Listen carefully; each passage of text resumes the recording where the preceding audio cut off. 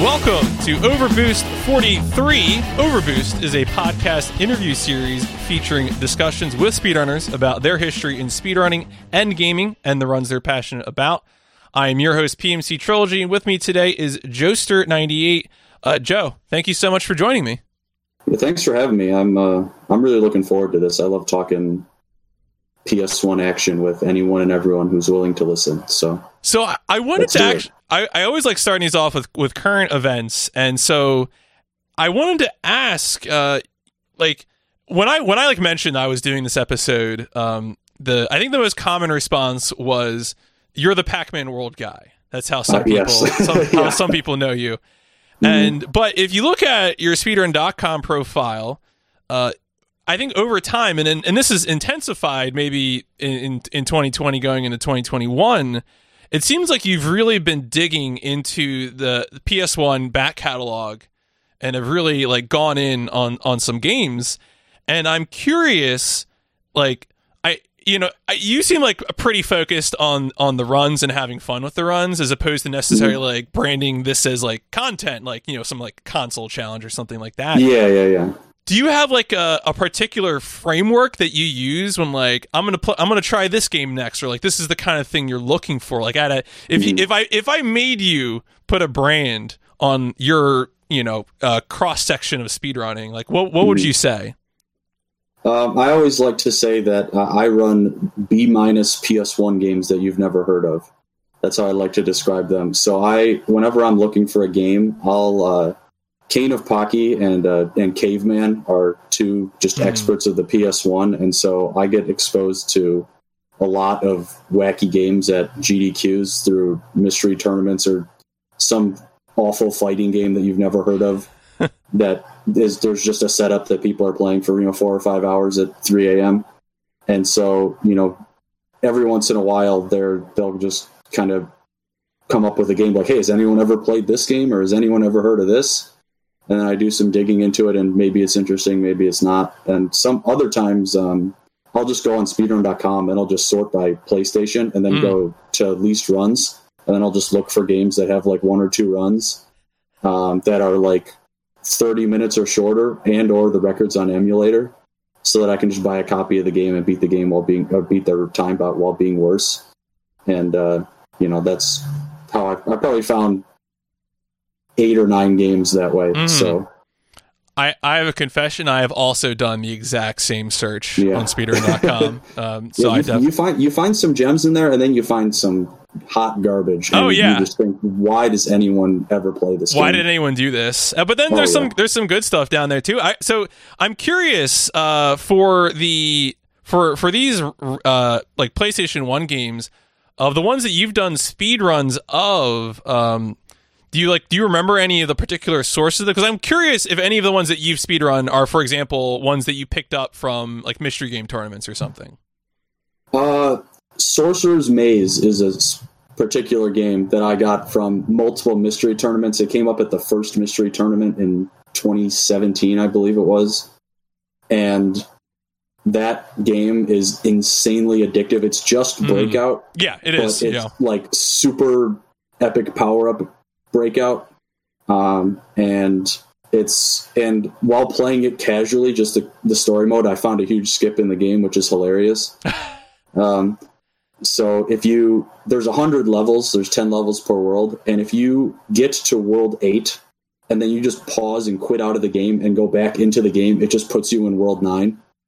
And so you just skip 10 levels by literally just quitting the game and going back into it. I have no idea why it works, but it saves probably like 5 minutes. Mm-hmm. Yeah, for sure. And that's one I found from a mystery tournament, because it's really one of the only like multiplayer games, or games that has multiplayer, that I would run. Mm-hmm. But there's some other games that I've bought and played from mystery tournaments, like Super Puzzle Fighter 2 Turbo and Card Captor Tetris. Like, those are both really good games. I haven't speedrun them, but they're fun to play, especially against someone else. I think it's interesting too, because when I first looked at the list, like initially looking at things like Pac-Man World, Jumping Flash, 40 Wings, I was like, okay, you like 3D platforming from an early era. And then I kept reading, and it's like Sorcerer's Maze, Ghost in the Shell, Mega Boost. I was like, wait a second here. This isn't, it's not a genre thing. It almost seems like more like a time period thing. Yeah, I generally lean toward the platformer just because I feel like there's more room for exploration, especially for lesser run games. I feel like there's a lot more room to find new stuff just because the games aren't explored as much. And that's something I really enjoy doing, is just kind of sitting there with the game and just messing around and seeing if you can't break it. But then other games I just think like, well, this game looks really cool and I think I could get the record in it if I put some time in. So, that would be a game like Omega Boost, for example. I saw that game and I was like, I saw someone else play it, actually, Evert. And I was like, yo, this game slaps and has amazing music and looks really fun to play. Let me buy a copy of this. And, then one day I was like, I'm just going to learn this, and learned it. And here we are. Yeah, for people who aren't familiar with the game Omega Boost, I think it was the game from the Gran Turismo developers before they made Gran Turismo. And so it does look and sound as good as you think it would. Yeah, it actually runs it's a PS1 game. It runs at 60 FPS for most of the game. Like, even if stuff is exploding on screen, there isn't even that much lag. It's very impressive for the time. So before we dive into your history, some of these games we're going to come back to. We're going to talk about Pac-Man World more. We're going to talk about this more. There were two games on this list of PS1 games that you've done recently that are just I don't think I've ever heard of them before, and so I was curious to get the stories behind up front. One of them is Poppin' Tanks. Where did that come from? That actually is another mystery tournament game. Okay. We played some multiplayer, and we tried to figure out like the meta in the multiplayer, because each tank has like this like super attack, and some of the tanks have like a super easy to use super attack. Some of the tanks have a super attack that blows. But finding a copy of that game wasn't particularly easy. Like, it doesn't seem like it's a very common game. And so I found a copy and then did some messing around, trying to find a route. And by finding a route, I actually looked on game FAQs, and the guy actually was like, yo, this tank is OP as heck, use it. And I was like, all right, fine. I'll trust this guy who wrote this post in, 2004. And it turns out that he was right, because the super that the one tank has, it actually hits the opponent twice, or can hit the opponent twice. And so you just do like 80% of their health in one move, and you just crush the game. So like my time is like 14 minutes, and I failed the round. Mm-hmm. So I think I saw that when I watched. Yeah, but the game is pretty fun. And then the other one I wanted to ask about, and I did watch this full run because it was like an audio-visual experience, was Shooter Starfighter Sandvine. Okay, yeah. What is that? So I actually found this game on accident. So the guy who used to have the record, Infinity Gene, runs Jumping Flash 2, which is another game that I've run.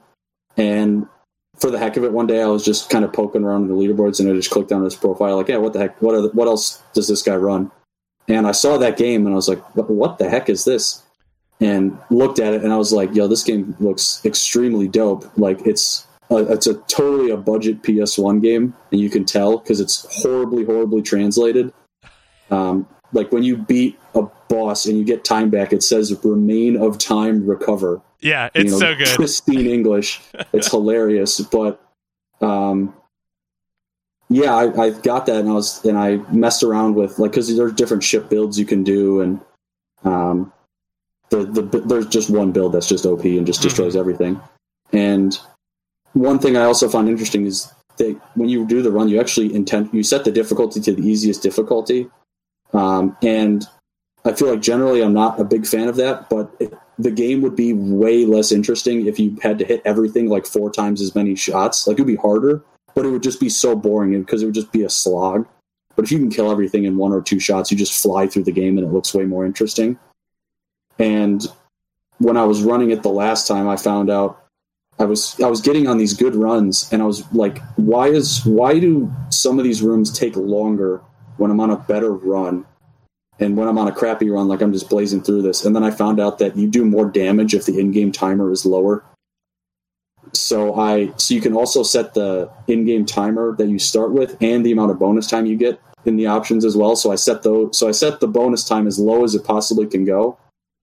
and then I set my starting time like a minute lower, and then you just obliterate the game. Like, it's more risky, but you just fly through the game. But that's satisfying, right? Like, your goal is to blaze through it anyway. So that sounds like the best of both worlds.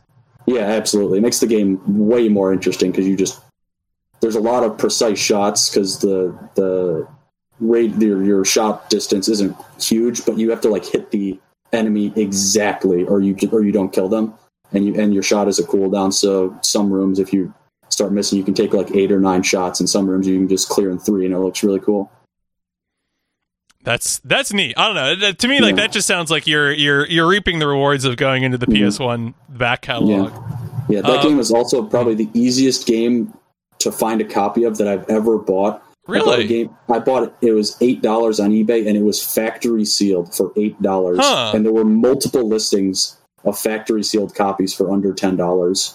So if anyone is interested in a super cheap game, it's hilariously easy to get a copy of. I guess there must be some, because I know the labeling is like the Agitech publisher budget labeling. Because that's where the shooter in the thing comes from, and I guess there's something about those that just repel collectors. But those games can be interesting. I don't know. Yeah, I've looked at a couple other. I looked at one other one, but it was more of like a rail shooter, and I wasn't as interested in that, like a 2D rail shooter. Yeah. So I haven't looked at any of their other ones. So maybe there's some other gems hidden in there. All right. Well, let's speaking of history, let's dive into history. Where would you say that your history with gaming starts? So did you get it from friends, family? Like, where does that pick up for you? Definitely as a kid. I played a lot with, like, when I was a kid, I would play, and I would also like watch my dad play if I was bad at the game. So growing up, we had an N64 and a PS1, and then eventually a PS2 and GameCube and Wii. And so I remember sitting down and with my dad and playing through like Jak and Daxter and Sly Cooper, and then trying to beat him in like Mario Kart 64 and.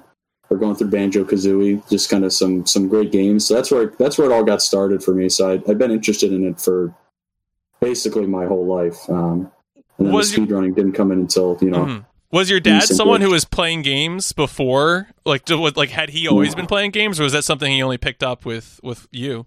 I've heard stories of him and my mom playing Super Mario World when they were dating. And so I think he got it from that. And he also said that he used to be able to go 4 hours on Galaga on a single quarter. So because he didn't have a ton of money growing up, so the amount of quarters you got was limited. So he made him count as he tells it. Maybe he's just jerking my chain around, but he claims he could just go all day on a single quarter. So I'll take him at his word. I mean, it's hard to tell now, right? Arcades aren't around too much anymore. You probably don't have access to an arcade, right? No, but there's kind of sort of have a little arcade-ish at home. My dad was a big pinball guy. Oh. And so we actually have a couple machines that we got 10, 15 years ago. They don't see a ton of action now, but every once in a while, one of us will get the itch and we'll go down there and, play for a couple hours. And, that stuff is still really fun. Those things are crazy cool. Now, the consoles that you grew up with, you mentioned a bunch there, the PS1, N64, PS2, GameCube, etc. Are those still around? Did those survive time? Are those with you or with your parents? Or the PS1 is gone because we got a PS2, so I don't have that anymore. I do have my GameCube. What else do I have? I have Wii U, brilliant purchase. Classic system. Don't buy a Wii U. Completely no one regrets it. No games. And then what else do I have from laying around? N64 I still have. The only console that I had growing up that I don't have is a Dreamcast, because I was playing it once and my sister ran between me and the console and hit the controller cable and took the console off the top of the TV and blue screened it, and that was the end of that. So I didn't have many games for that anyways. I mean, so I didn't there aren't many games much, for that. So yeah, there aren't. So I think I had Sonic Adventure 1 and 2, and that was it. So because I still actually have the cases for those games, I just don't have the discs. And so that's I think the only console that actually just broke. But all my other ones, like my original 30K fat PS2, still works and still reads discs and is in my closet now.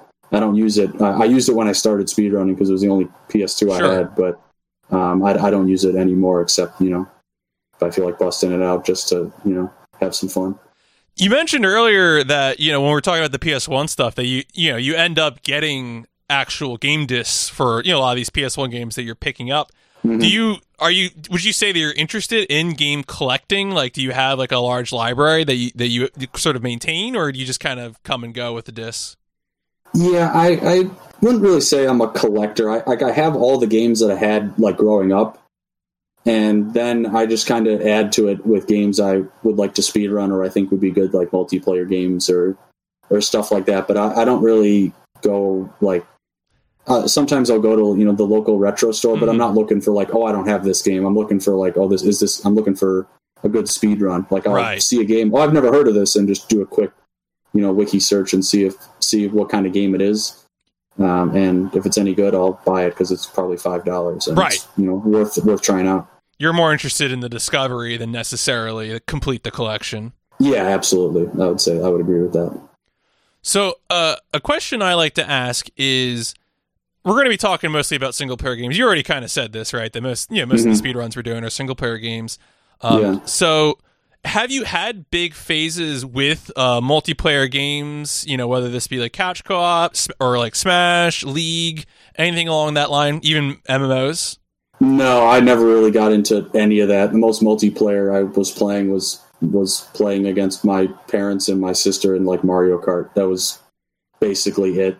I never really played Smash or any other fighting game, and I never really got into any MOBAs or shooters or any of that stuff. So it was mostly just playing at home on the console. So that's interesting to me.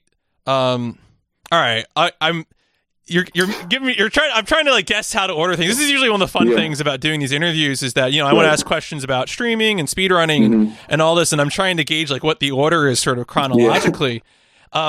So maybe here's another one then. I asked about what consoles you had started with, what you had kept. Is there maybe a console or even a computer that you might point to as being the sort of turning point when you took ownership of the gaming hobby, when it was no longer the family GameCube, but instead it was your I don't know, your Wii U? I mean, maybe it was the Wii U. I don't know. Yeah, maybe on that, although that was more of my sister wanted to get that, so I'll just blame that purchase on her. Maybe when I bought PS2 Slim, it was like, that was when I was going like, all right, this stuff is staying with me. And that PS2 Slim lasted like 6 months because it was a 70K and it was crap. And then I bought another one that I still use. Okay. But I would say like at that point, because I mean, we had like a setup in the basement where like all the consoles were, like this was like the place to play video games. And then when I started streaming, I just kind of migrated the PS2 up here. And then when I bought another PS2 for runs, it was like, all right, now it's like that one's mine, and that we're getting going on this. So. Well, it sounds like it is maybe time to ask the most requisite question of a speedrun interview podcast, which is, when did you first learn about speedrunning? So I found it on complete accident. I was on YouTube one day. I don't even know what I was looking for. And I came across the run of Mario Kart 64 at AGDQ 2014.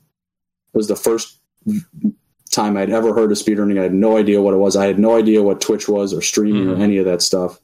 And that video popped up, and I was like, oh, why the heck not? I'll just watch this. And it was crazy. I mean, the game is obviously more refined now than it was then, but there were still plenty of skips back then. And I thought, whoa, this is cool. I wonder if people do this with other games that I like. And so then I found some other old GDQ runs of Crash Bandicoot and Spyro 3 and Ape Escape and some of the Pokemon games. And, games that I remembered playing, and I thought, well, maybe I'll give this a shot. And so that was kind of the itch that got it started. How long do you think it took to get from watching that GDQ video to, for example, like recording your own speedrun? Because especially, most of the games I think we're going to be talking about are console games. So even in 2015, like certainly 2015 is better than doing it in say like 2011. But even in 2015, capture hardware, OBS, etc., that's still a little bit of a struggle. What was that like getting into being able to do that all on your own? It actually wasn't that bad. So I found a Dazzle at Best Buy, actually. Oh. And it's actually still the capture card I use. It's the only capture card I've ever had. I still use it. I love the thing. Mm-hmm. And so I found that for, $60 or whatever it was. And then I had all of the cables, really. I had all the composite cables. I had to buy some splitters and stuff. I actually bought those at Radio Shack before Radio Shack went, down the gutter. Mm-hmm. And I used those for many, many years. Actually, one of the funny things is if you look at like any of my runs pre like mid 2018, I played off Amarek on my monitor. Like I would just full screen Amarek and just play off of that because it was either that or my HD TV, and I have to look away from my computer to look at the TV. Like my monitor's right here, and the TV's like way over here. So I wanted to be able to kind of look at my computer, and the input delay was comparable. So I thought, what the heck? Yeah, why not? Yeah. Yeah. And then in maybe like late 2018, I met up with some speedrunning pals. We had a little get together, outside of GDQ. We met up in Cleveland. We took over Cleveland for a few days, and another pal lived there and was like, yo, you need to stop playing off Amarek. I found this CRT on the curb, and I also have this powered splitter that I'm not using anymore. Like, you need to, I live like 20 minutes from where you are. Just drive over here and pick them up. And so that's what I did. And I still use, I still got the TV here, and I still use that powered splitter. So that was really where I got all my equipment. And then had a computer upgrade in the middle there. Because my old laptop just refused to hold a charge, so I had to get a new one. But I didn't find it too much trouble. I mean, I had to stream in like 480p, some kind of low quality.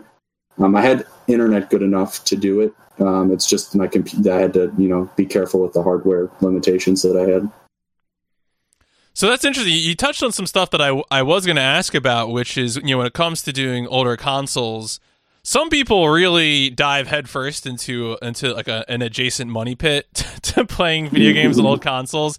But it sounds like you are sort of sticking to just maintaining, normal old hardware. You're playing on a CRT, using a Dazzle, using, original hardware. I mean, am I right in understanding that? And like, do you plan to stick with that approach? Yeah, I would say so. I've thought multiple times over the past, I'll say like a year and a half, why don't I just get like a RetroTink and upgrade my whole setup? And one of the reasons that I've kind of been tempted to do that is one of the games I run, which I'll just touch on now, is Twinsanity. And I play the PAL version. So I have a PAL console, and I can actually play it on my CRT because I have like this little like $15 signal converter that I bought on eBay. And it adds a little bit of delay, but it's actually, you can actually use the picture. It's not, flashing across the screen at seizure frame rate. And so that's one of the reasons I've maybe been tempted to move to that. Also, that converter does not work with PS1 games, so I can't play any PAL PS1 games on my TV. So if I ever wanted to run like Crash 2, for instance, which I also have a PAL copy of, I would need to play with some delay or upgrade my setup. And I thought, like, well, if I do that, then I need to basically get HDMI everything. I need to get HDMI capture card. HDMI capture, yep. And I can't be bothered. My setup, my video, my capture equipment, it's all more than good enough, and I'm just going to ride it out until it bites the dust. Yeah, no, that's probably, honestly, if it's working for you, then like, I watched a bunch of your VODs in preparation for this. And that was a mixture of both PBs of yours as well as, GDQ production, capture. And, I was happy going back and forth between the two. It didn't really affect me. The only time I noticed was, and of course this is because 3DS capturing is impossible, but the pack and roll one, obviously, but that's unavoidable. That's 3DS capture. Yeah. That's just the I gotta say, I think the setup that I had to capture that was quite genius.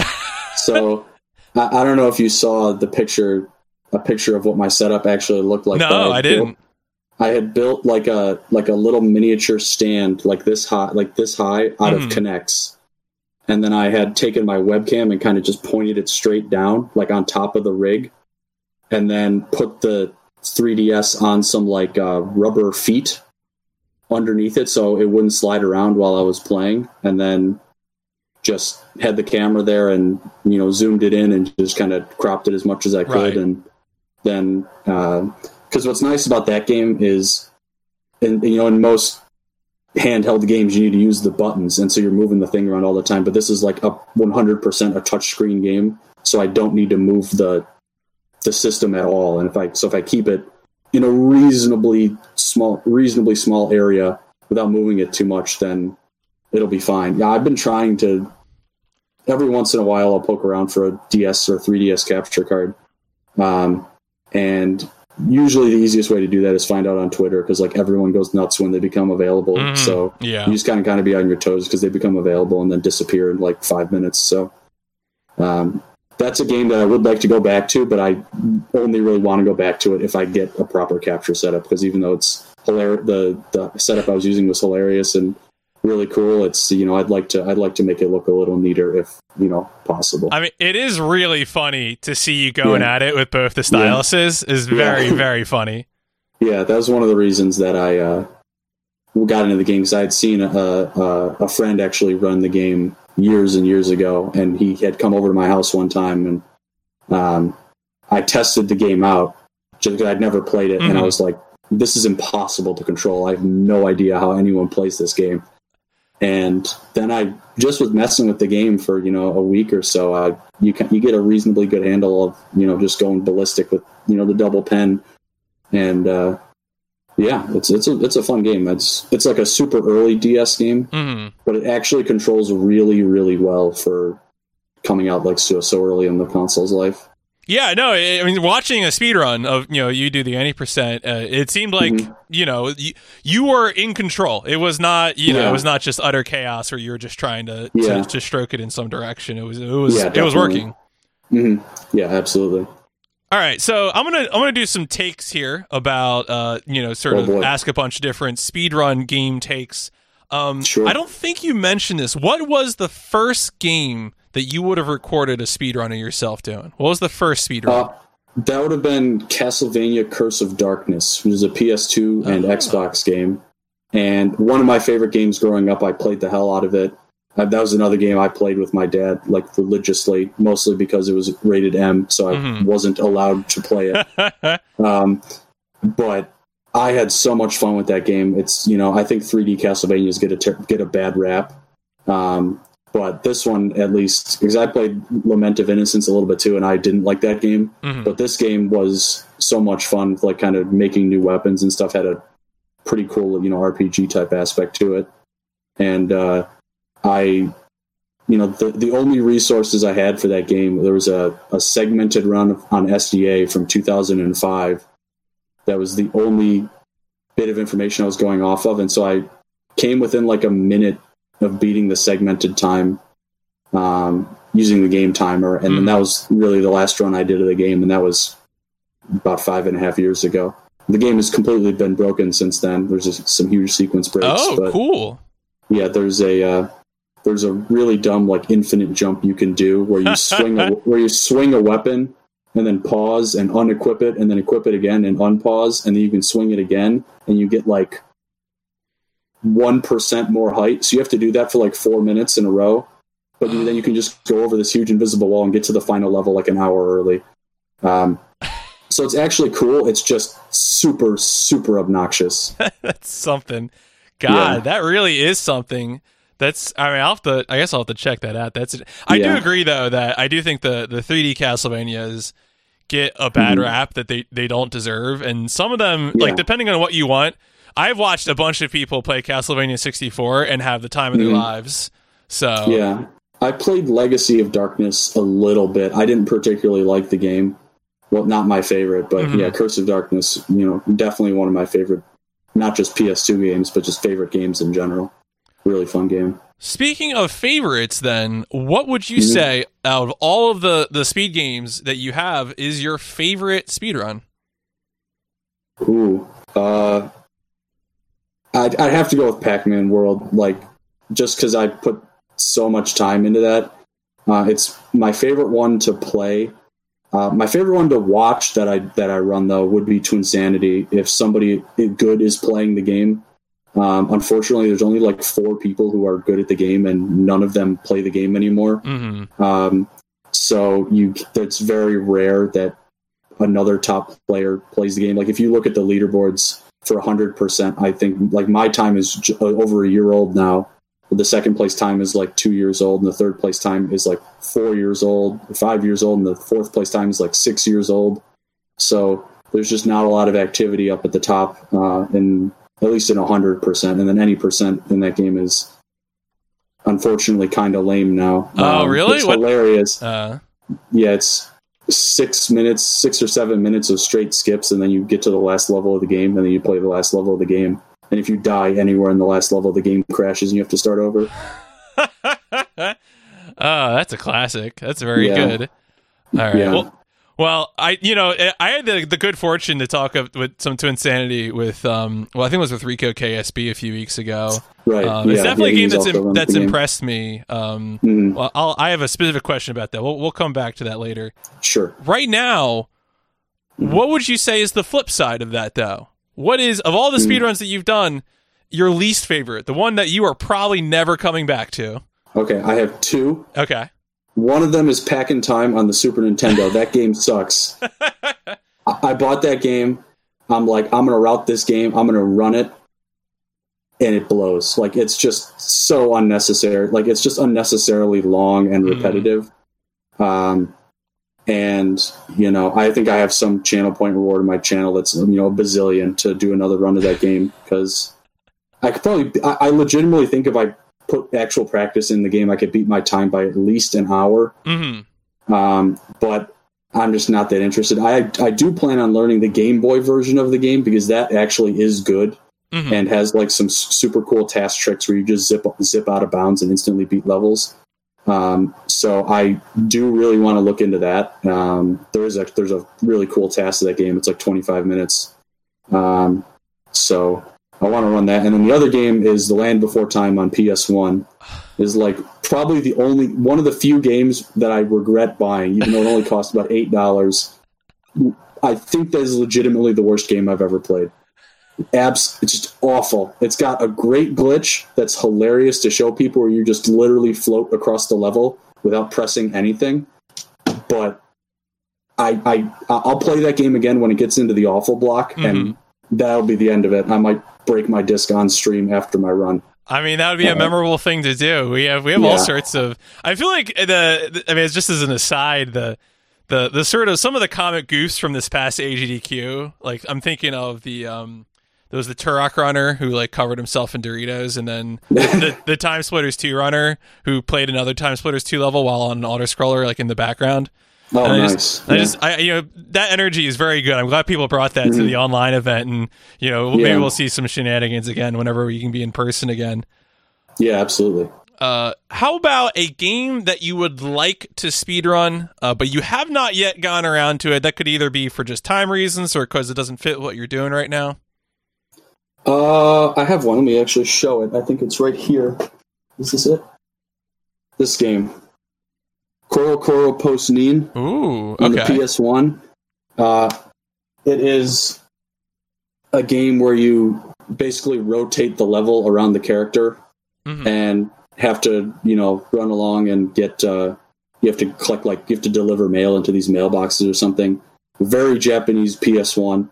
It actually came out in 2002. It's a super late PS1 game. Super hard to find as well. But I had Kane had a setup at, I think it was AGDQ 18 with the game, and we literally just rotated 10 people through playing the game. We're like, oh, this game owns. But it's just so hard to find a copy of it. And I actually got super lucky with getting my copy, because I was bidding on it on eBay.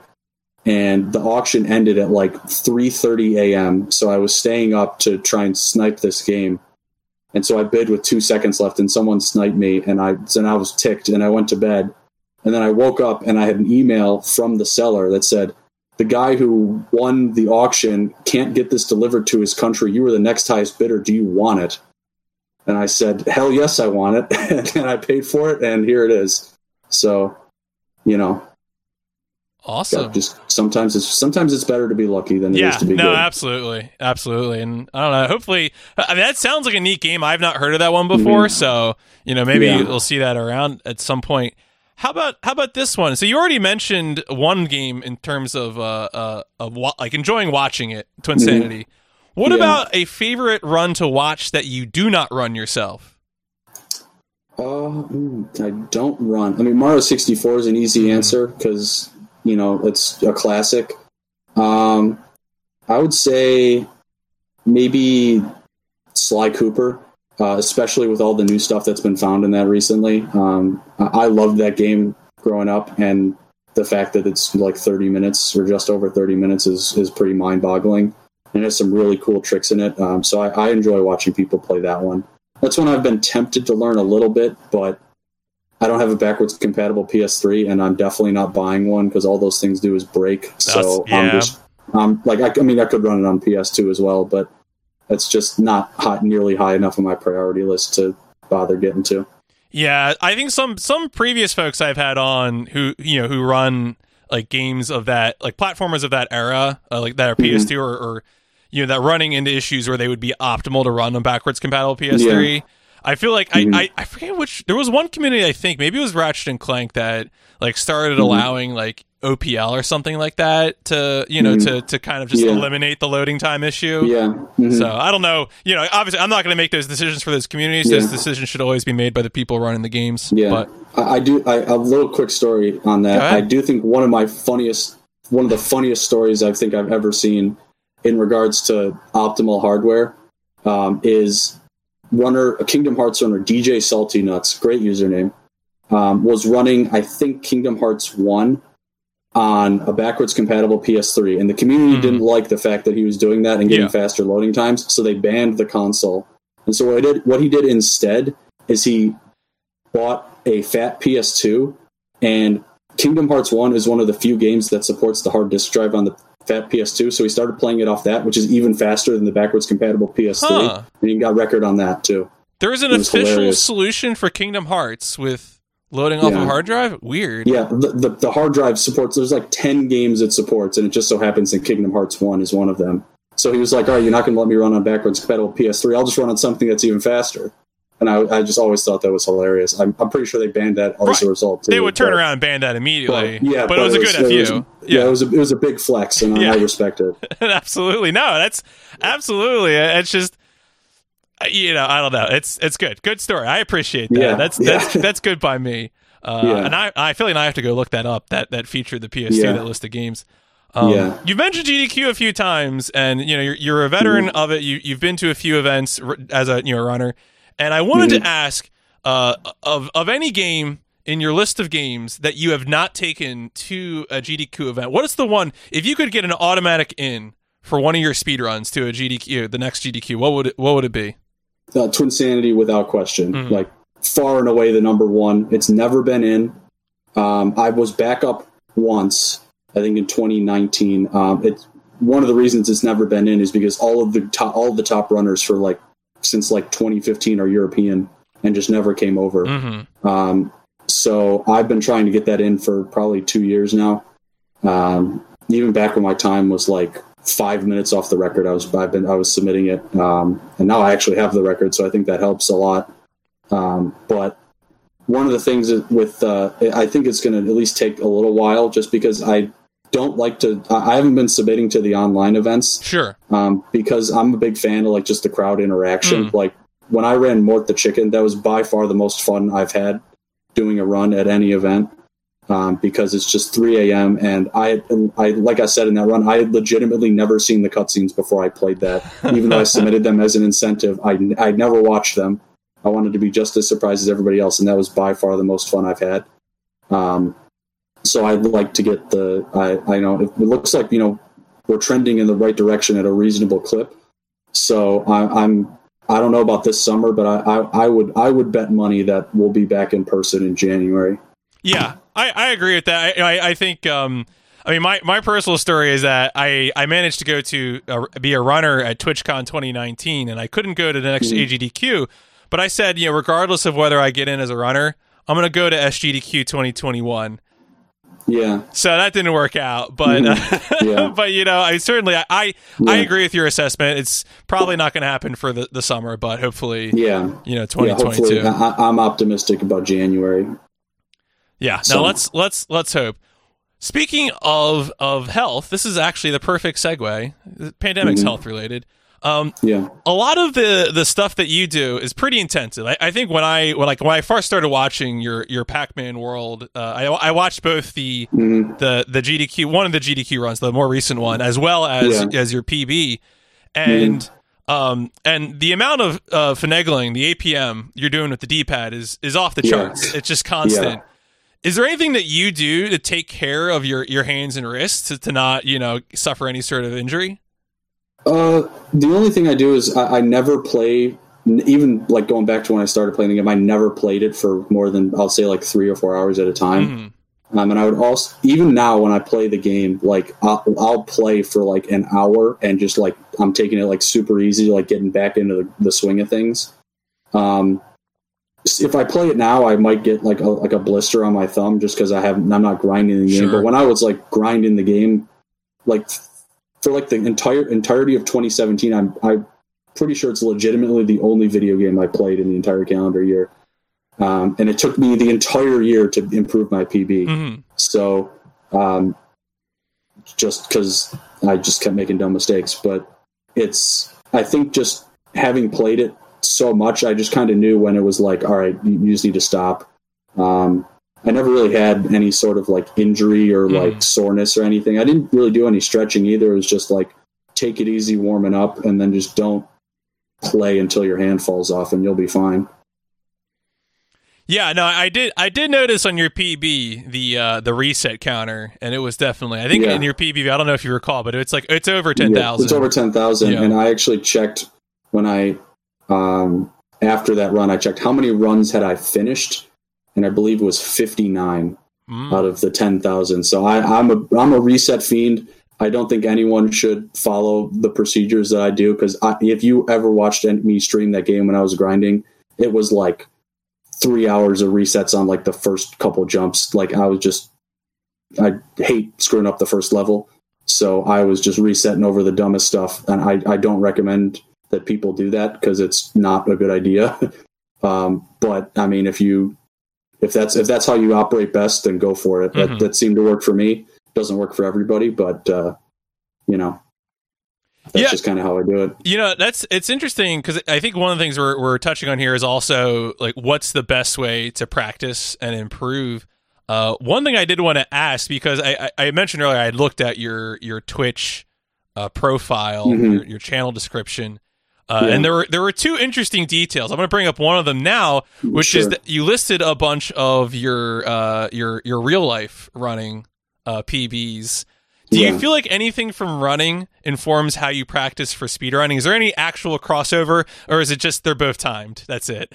Yeah, I maybe it's the sort of mentality of just like putting all you got into it, especially on the track, which is where I was much better, I think, when I did run, competitively.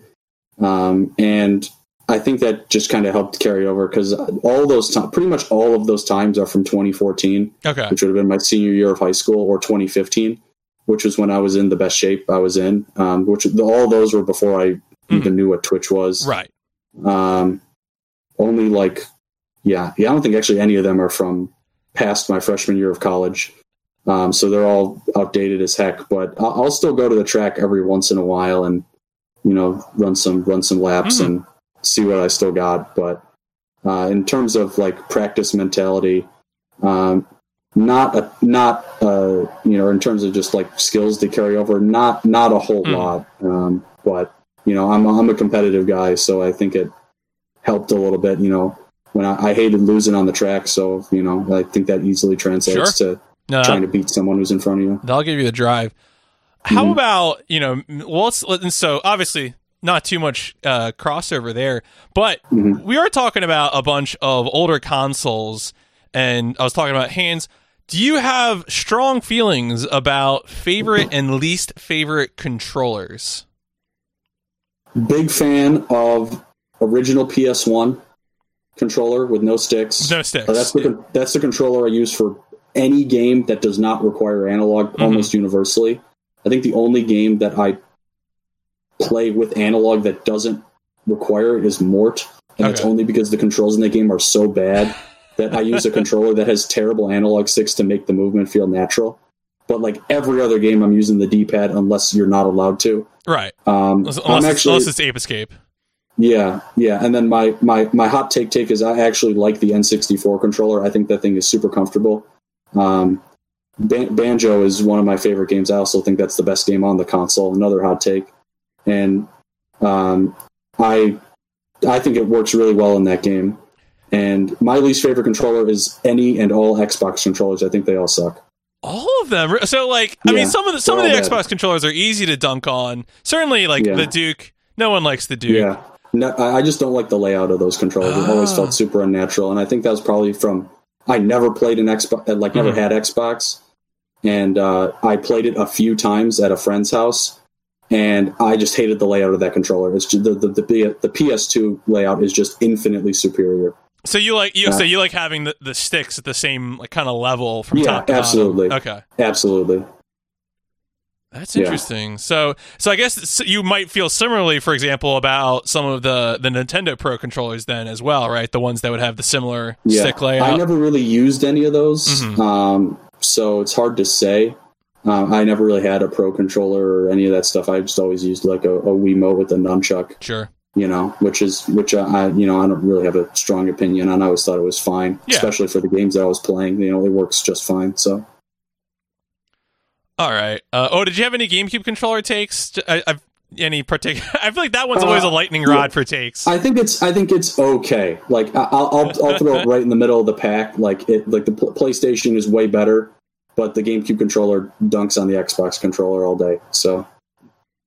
There's my thought on that. No, I definitely respect the original OG PS1 controller. Like I grew up like PS1 was kind of one of my first consoles, and I mostly stuck to the DualShock one.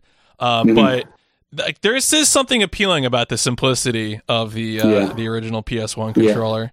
Yeah, I originally ran on DualShock 1. It's like my original controller from my PS1, and I actually busted the D-pad in it from zigzagging in Pac-Man, and so sometimes directions don't work. And I actually tested swapping out pads and D-pads, and it's just the circuit board is busted.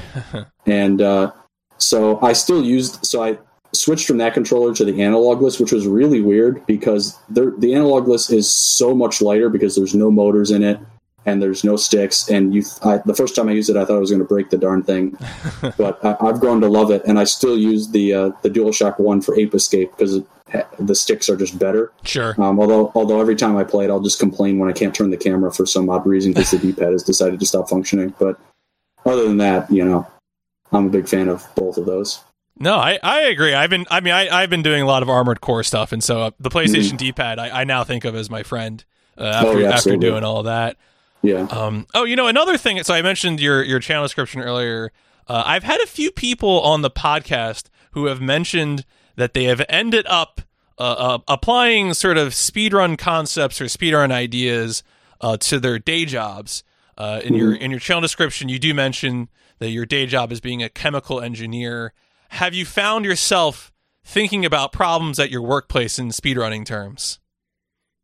Maybe at my previous job where there was my current job, not as much because I'll say just kind of the general philosophy around optimization of our solution is different because it's a different kind of product that we're selling. But at my previous job, there was a big focus on optimizing and finding like the solution to this problem. And I think that helped a lot. There's a lot of, trial and error and trying to finagle different things and messing with different variables to try and go like, all right, here is the best answer, period, end of story. And then just, leave it to the manufacturers to build it that way. No, that sounds about right. I did also want to ask, when I was watching the GDQ VODs that you that you had participated in run in, a few times you got shout outs from the Speedruns Rochester crew. Of course, last week I had Jaxler on the podcast. Yeah. Do you have Rochester connections? I mean, if you want to pass on this, you don't have to answer, but yeah. Well, I live in Buffalo, okay. So it's the next city over, and I had kind of was tangentially. I knew a couple people who speedran who lived in Rochester, and in like 2017 or whatever, they kind of formed a club, and they would meet at one of the colleges out there on every Saturday for a few hours. And I would head out there every once in a while, maybe a couple times a year, because it's like an hour and a half drive. Yeah, just so if I'm feeling like I'm just going to have fun Saturday and just go and chill and play some games and see what everyone else is playing, I'm going to do that.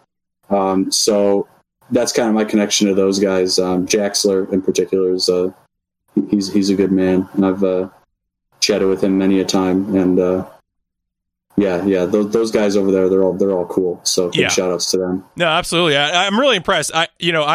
I'm a University of Rochester alum, but graduated in 2010, so long before any of this took place. Right. But it's very cool, to hear about things coming up, in that world. All right, let's start diving into some of these specific games. Now, we've already touched on Pac-Man World a bit. We mentioned that it's probably your favorite run overall. You spent a lot of time on it. It's got the zigzag strategy. How did you get into running this game? Was this a game you had played as a kid and came back to, or is it something you discovered once you got into speedrunning? So it was a game I played as a kid, and I could never beat it, and that bugged me. And when I just found Twitch, that was like right around when I was like, I'm going to play this game again, and I ended up finishing the game. And then I looked, I was like, are there any speedruns of this? And I found the speed runs, and I looked at the record and I was like, I think I can beat that time. So I'm going to run this game at some point. And that ended up being what's happened. And so I just using the existing strategies, I managed to get the records in the two main categories at that time, which are all levels, which is just kind of like intended any percent, and then actual any percent, which had some skips, but not all of the skips that are currently used. And so I've held the records in both those records since like late 2015, and just because there's no activity in the game, and I just kind of pushed those times down from there. And I had actually kind of taken a break from the game and wasn't going to come back to it after I got both those times. But then I was like, maybe this one skip is possible. And I found the skip, and then I was like, all right, now I just got to reroute the whole game around this skip. And then I pushed the time down by like 10 minutes. And then I thought, like, all right, now I'm done. And then I found another route that I liked. I was like, I think this route's better. And then I kept playing, and I was like, all right, now my goal is a 38. And then I get a 30. All right, now my goal is a 37. And that just kept bumping down and down and down until I realized that I think you could get a 29. And I ended up getting like a high 30 before my first run of the game at AGDQ. And then I beat that time in the practice room like 12 hours before my run. And then my run on stage sucked, which was really a bummer. And then it took me like quite literally until December of that year to beat the time that I got that wasn't on video. Right. And I was just grinding, trying to beat that time. And once I kind of broke that wall, I was like, all right, now we're going hard for, under 30 minutes here. And then I got it kind of early the next year. All right, let me stop you for just a second. Your video has frozen. Uh-oh. I don't know. It's not frozen on my end. Really? Okay. I wonder. Yeah, I'm bobbing my head back and forth, and I'm seeing me bob my head back and forth. So. All right. So that must mean it's something in the call. What's probably the best way to do this? Maybe if I just disable a video for you and then re-enable it. Okay. Discord's thinking about it. Yeah. Discord. Come on. Trying to do a podcast here. Yeah, for a second I thought I was actually frozen too, but I was just sitting in the same spot for like 30 seconds, and then I was like, wait, am I actually frozen?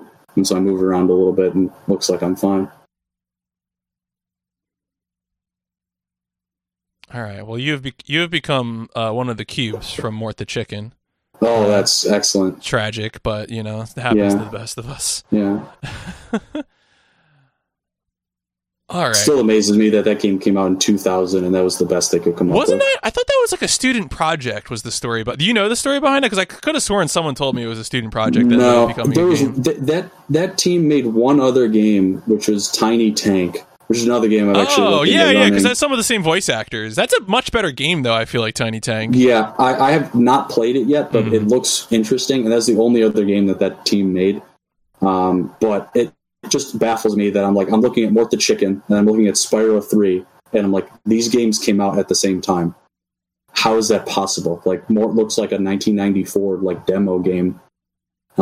Jumping Flash looks better than Mort the Chicken, and it was a launch title. So I don't know how they managed to do that, but they totally saved the game with the writing, so it doesn't really matter. Yeah, no, it's true. It has charm. Maybe it doesn't control, absolutely. Maybe it doesn't look good, but it has charm. Yeah, it's still fun to play. So, I think that's the number one accolade a game can get. So you were okay. So when I interrupted you, you were talking about how Pac-Man World you had started it, and it was like a 45-minute thing, and then you kept coming back to it. You had the what was that, SGDQ 2017 or AGDQ 2017? I had actually submitted the game.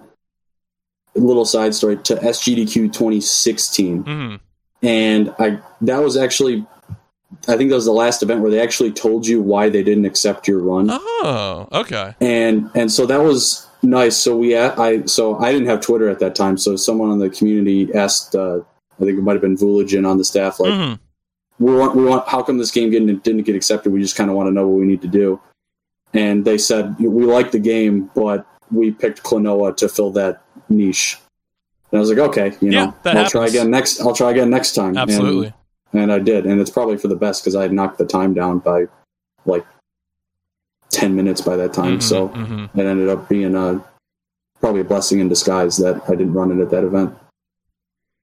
But then, even after that event, I mean, what you said, you were kind of down on that first showing of yours for Pac-Man World. Yeah. But you ended up sticking with the game, bringing the time down further, and then bringing it back for what seemed like a very well received second round in 2019.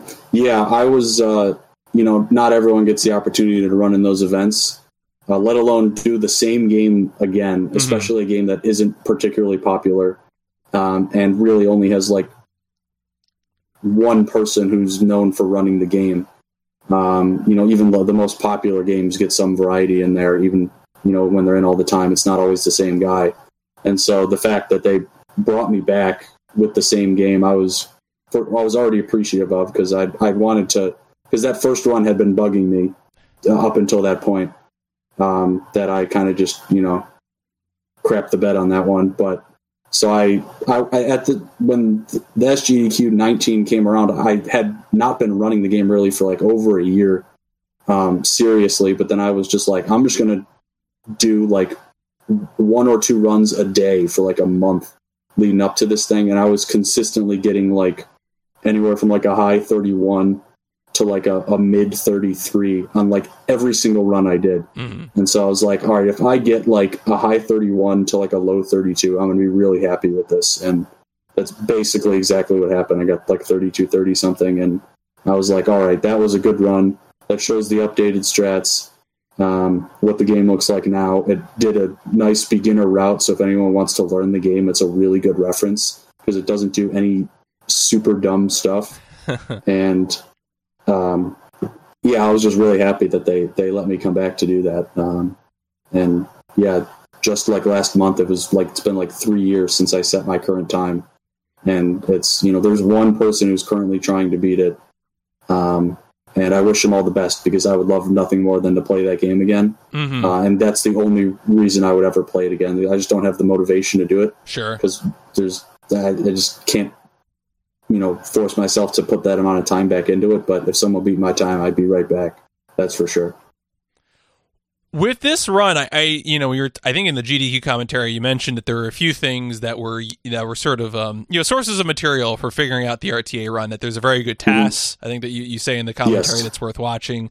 Is there anything that you're particularly proud of in terms of contributions to this game's route that you would want to brag about? One thing I mentioned in that run is that hitting the final boss early is something I found in a Let's Play, and nobody else knew that. And I remember doing a run of that game, like the first runs that I did that actually had other community members watching, and this might have been like early 2016, where the Pac-Man community was like 5 people, and they all played Pac-Man World 2, which is by far the more popular game. And I remember doing that, and everyone was like, wait, you can hit the boss before he attacks you? And I was like, yeah, I found that in a Let's Play. And so everyone was like, well, that's sick, because it saves a ton of time. Oh, yeah. But the skip that I'm proud of finding is the skip into the last world. That was one that I was just messing with. I found that back when you were actually allowed to open and close the disc tray in your console mid-run. And that's how I originally found the skip. And I was really proud of finding that, because it's like, this is a huge time save, and like the first big sequence break had already been found.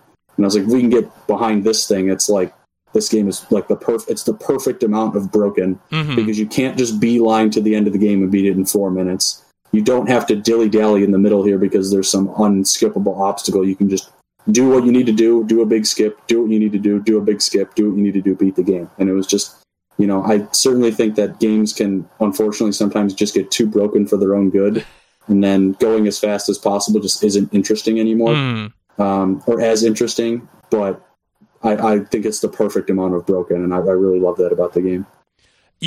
I was going to ask about the disc tray thing, because I feel like in my experience, usually when I've heard about, things that you can do by opening the disc tray, tilting the cartridge, stuff like that, usually communities are like, nah, don't do that. Yeah. I guess, what was it like that were you actively using that method to try and see if you could get that sequence break? Yes, and I actually used that in the first GDQ run.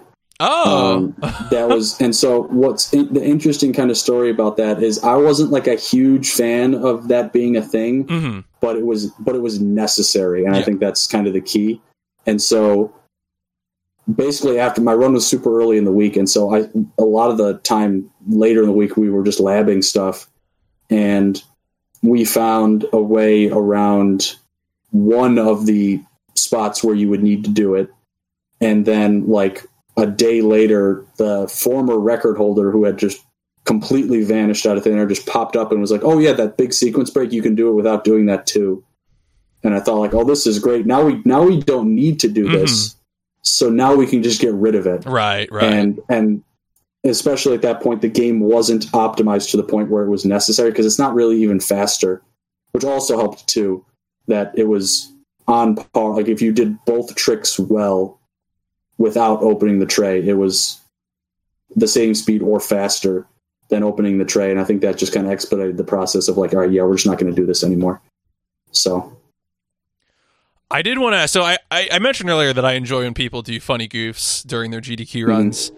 You had a pretty good goof during your GDQ 2019 run, which was spelling out AMA on screen. Yeah. Is there any story to coming up with that, where you just realized that you had the aha moment? I'm going to give a shout out to Wed, actually, Wed SR, who's a good friend of mine, one of the first people I met in the community. He had that idea when I was practicing the run. He was like, yo, why don't you just like get AMA in one of the levels and just say, I'm going to do an AMA on Reddit. And I was thinking like, I could do that, but it loses too much time. And then I thought like, wait, this level, the 3 letters that are just in boxes right on your path are AMA. I was like, it's absolutely perfect. I have to do it. I'm absolutely going to do that. So not a huge story behind that, but I thought it was hilarious. And I was like, I like to have some fun. And in that run, I also did a glitch where I got inside a mirror and made the Funhouse model, the actual model. And, I think, at that point, I think when you get up there, like you're trying to go fast, but you're also trying to show off what the game's made of. And so I'm like, I got to do some fun stuff here, not just be a robot and try and play through the game like a task here. I just got to have some fun, do the skips, do some tech, show some funny glitches that people might not know about, and, still get a good time. So I was happy I was able to do all that stuff. No, I think that it's a great showing, and I think it checks off all those boxes you just mentioned in terms of, being impressive from a skill level, but also being a fun performance, right? We're sitting around playing games, and it is a good time. Yeah. And one other quick aside on that run is early in the run, I make the comment that you can't see my hands, but they're going ballistic right now. And I said that because when I ran Mort a couple days earlier, you could only see like my torso. Mm-hmm. But the run before me was Super Mario Galaxy 2. And so the camera operator had moved the camera up to show the whole runner so they could see his hands moving. Sure. And he never moved the camera back for my run.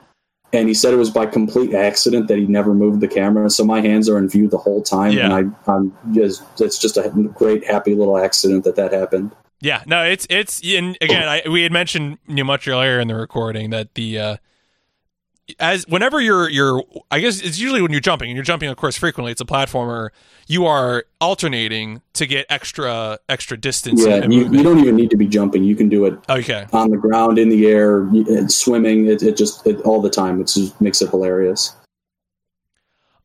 All right, let's talk about the next game then. Let's talk about Twinsanity, which we covered a little bit in terms of being a game that you run yourself. You want to get in the GDQ. You love to see other people run it. I did have to ask because actually no. First off, how did you get into running this game? So I actually played the game as a kid, and I did not like it, and I got like 40% of the way through the game, and I stopped playing. I was like, this game is not like Crash 3. Or Wrath of Cortex. I don't need to collect boxes, and no, I'm done. And I just stopped playing the game. And then I saw Dusteel, actually, his current PB was the first run of the game I watched. I ended up watching like the last 60% of that run. And I was like, wow, the run of this game is actually super sick. Maybe I'll learn this one day.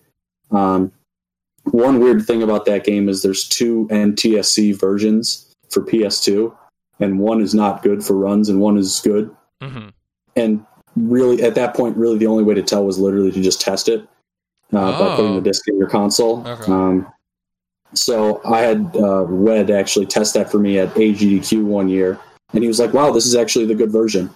And so that kind of put the spark, like, hey, I could learn this one day if I wanted to.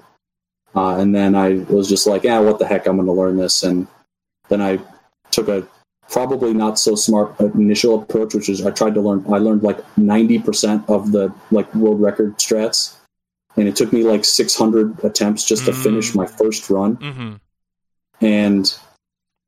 But that ended up paying off because then I improved like really quickly. Like in the next 2 PBs, I brought my time down by like a half an hour, and it just ended up kind of working out that I had all that practice with the harder strats for longer. Like, I mean, it was like I was banging my head against a wall for the first few months, but once I actually got better at the game, I already knew what to do. I didn't have to learn anything or relearn anything or try and forget some stuff. I was just like, I know what to do here, and just do it.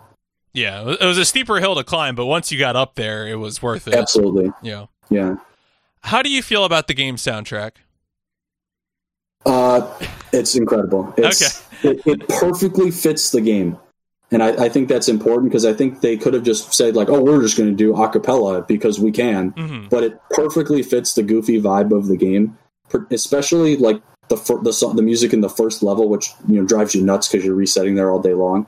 But just from an objective standpoint, it's just absolutely perfect for the game. And Spiral Mouth did a fantastic job with that soundtrack. So I thoroughly enjoy listening to the music in the game. There isn't really any song that's even bad. Mm-hmm. Even the worst song is like okay, and it's just great. So I know with this game there's some weird version stuff going on, especially when comparing NTSC versus PAL and also PS2 versus Xbox. Now I watched your 100% speedrun world record, which I think is PAL PS2, right? Yes. But there is a possibility that Xbox is better for some things. It is better. It just objectively is better. Okay. There's a lot of spots in my run, if you notice, where I pause the game, and I'm actually pausing the game to make it load things faster. And the reason that works is an extremely dumb reason of the game is not playing the music, so it can actually load stuff faster. Oh. Okay. So I'll take an example. When you get on the boat to go from hub 1 to hub 2, on PS2 you pause for like 8.5 seconds, and that that actually saves like 4 seconds. If you just sat there, you take like 12 seconds. But on Xbox, you have to pause for like 1 second, and then you're just in Hub 2 immediately. And that transfers all around the run.